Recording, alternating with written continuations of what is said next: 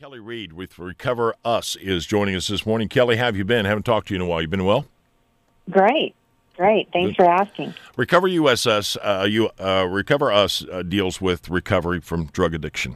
We've seen every reason to believe that drug intake and overdose deaths have climbed substantially.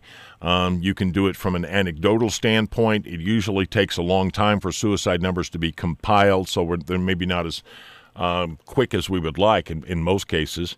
But calls to suicide hotlines up around 300%. What have you seen in your office in relationship to the pandemic and addiction and the attempt at recovery? Well, I think people who don't normally struggle from addiction are more anxious and uncertain of many things at this time. So you take those factors and you put that with someone who is struggling from drug, alcohol addiction, anxiety, depression, and it just adds new levels to their concerns, their worries, and the problems that they face in those areas. You know, what I find interesting is I follow along on the Heron Street Crimes Facebook webpage. Right. Do you by chance do that? Yes, I do. And I think that has changed my perception to a certain extent. I can't exactly say why. I think it's the faces. I think it's the eyes. And I find that I'm increasingly frustrated when talking about this subject because we've been covering it with a great deal of intensity here, especially with meth. When I ran for county commissioner, Williamson County, it was one of the items that was in my agenda as a county commissioner candidate. And I've come to the point where I find increasingly frustrated. I've got friends whose family, brothers, sisters, children are dead today as a result of meth. And I'm not talking about the actions they take while meth. Meth killed them. And I see it, and I get increasingly frustrated with even talking about it anymore. I mean, is there any indication that we're making headway? I mean, a lot was done here to try to Tom Cundiff, Sheriff Williamson County, former state representative John Bradley, changes in laws so you can have the ingredients to make it. I mean, are we making some kind of headway here? I wish that I could say a definite yes. I don't see that. I see a lot of increase in alcohol addiction. I see more calls now with fentanyl and carfentanil than I have. That's dramatically increased over the last, I would say, 3 to 6 months. Really? Now, I had some officials tell me that because of the intensity of the shutdown on the borders, that the price of meth has gone up exponentially and people are stealing more and committing more crimes to be able to get it. But I really have not heard so much about fentanyl intake outside of overdoses themselves. But because that's, you think meth's dangerous, throw some fentanyl in there with it. Right. I've been shocked is a minimal word to say with the calls and the people that are saying, I'm addicted to fentanyl and heroin, but it's still riding equal with alcohol and prescription addiction, Percocet, hydrocodone, Oxycontin. So, I think the increases, I don't think it's just one area, one addiction. I think there are increases all across the board. All right, when it comes to this, you've been working recovery. And what's interesting about Kelly and Recover Us, because a lot of treatments, it's all about the brain and talking about it, or there's pills, take this pill and it helps, right? It's just another drug. Right. And I find it interesting that you're using a device as opposed to, in conjunction with other treatments. You're using actually a device to help people with treatments that I think by many people's standards might be unconventional and completely unknown. Well, unknown is a definite. We use the IV therapy that directly affects the brain and the brain receptors. Because what I don't think is common knowledge is every addiction affects a different brain receptor.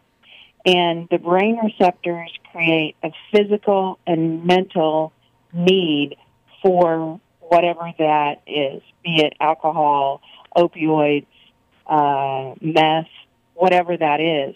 So to prepare the brain and detox the brain to be able to accept all of the other treatments, counseling and blockers and those type of things, that's a must to be able to move forward, laying the foundation for an individual to be able to accept those other treatments and make sense of them and keep those stable in their lives is the way that Recover Us works with addiction.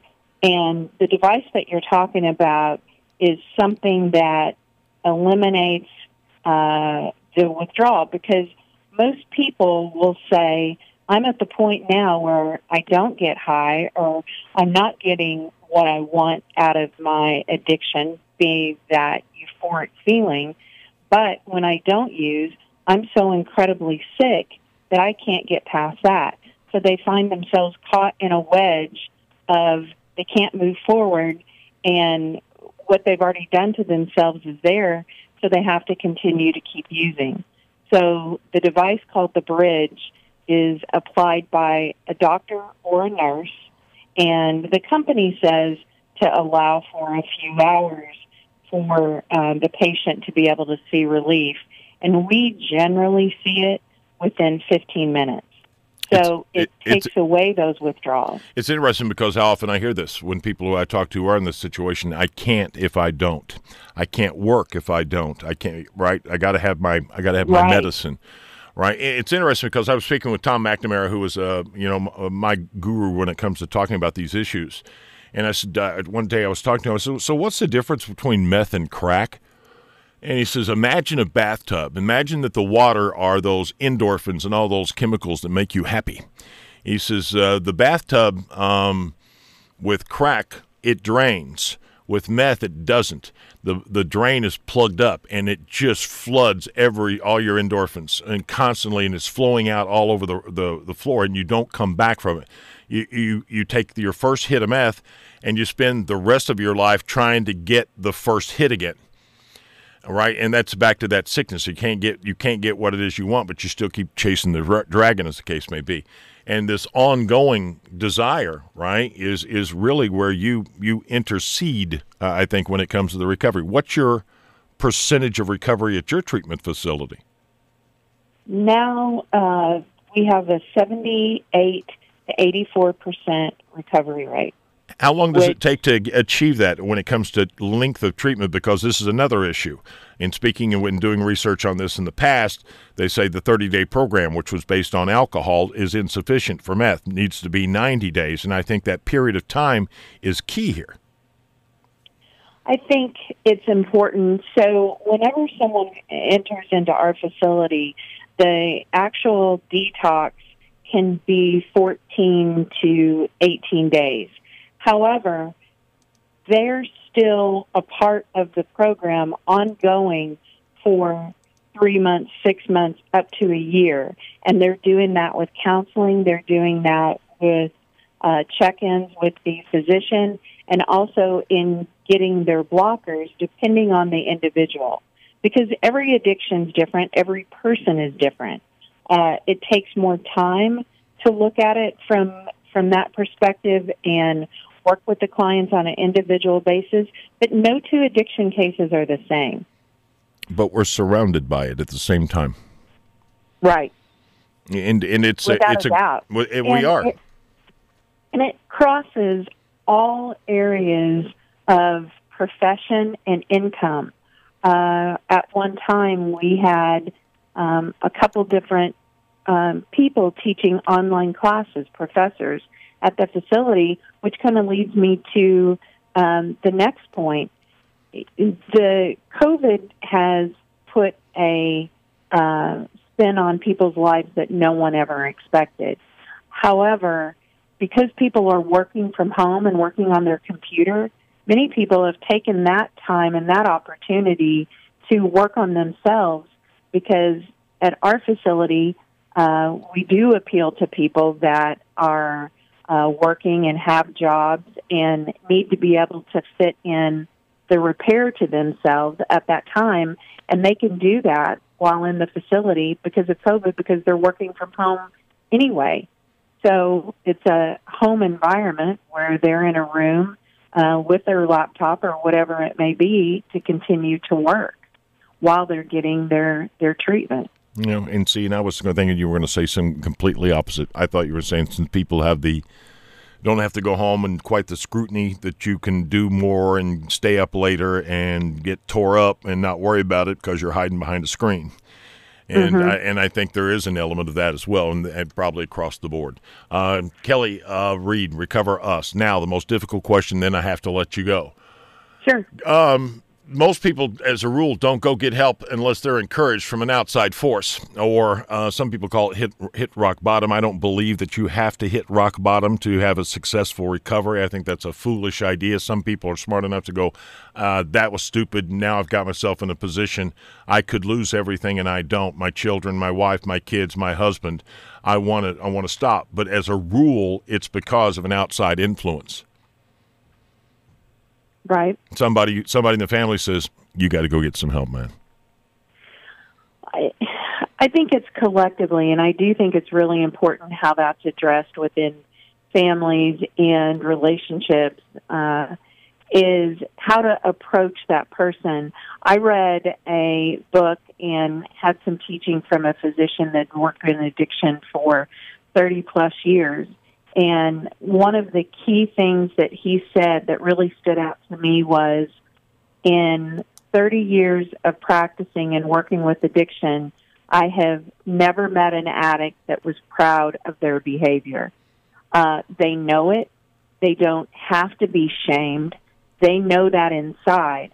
But that's a fine line to be able to talk to them and encourage them that there are treatments that are available that can help them get to a better place.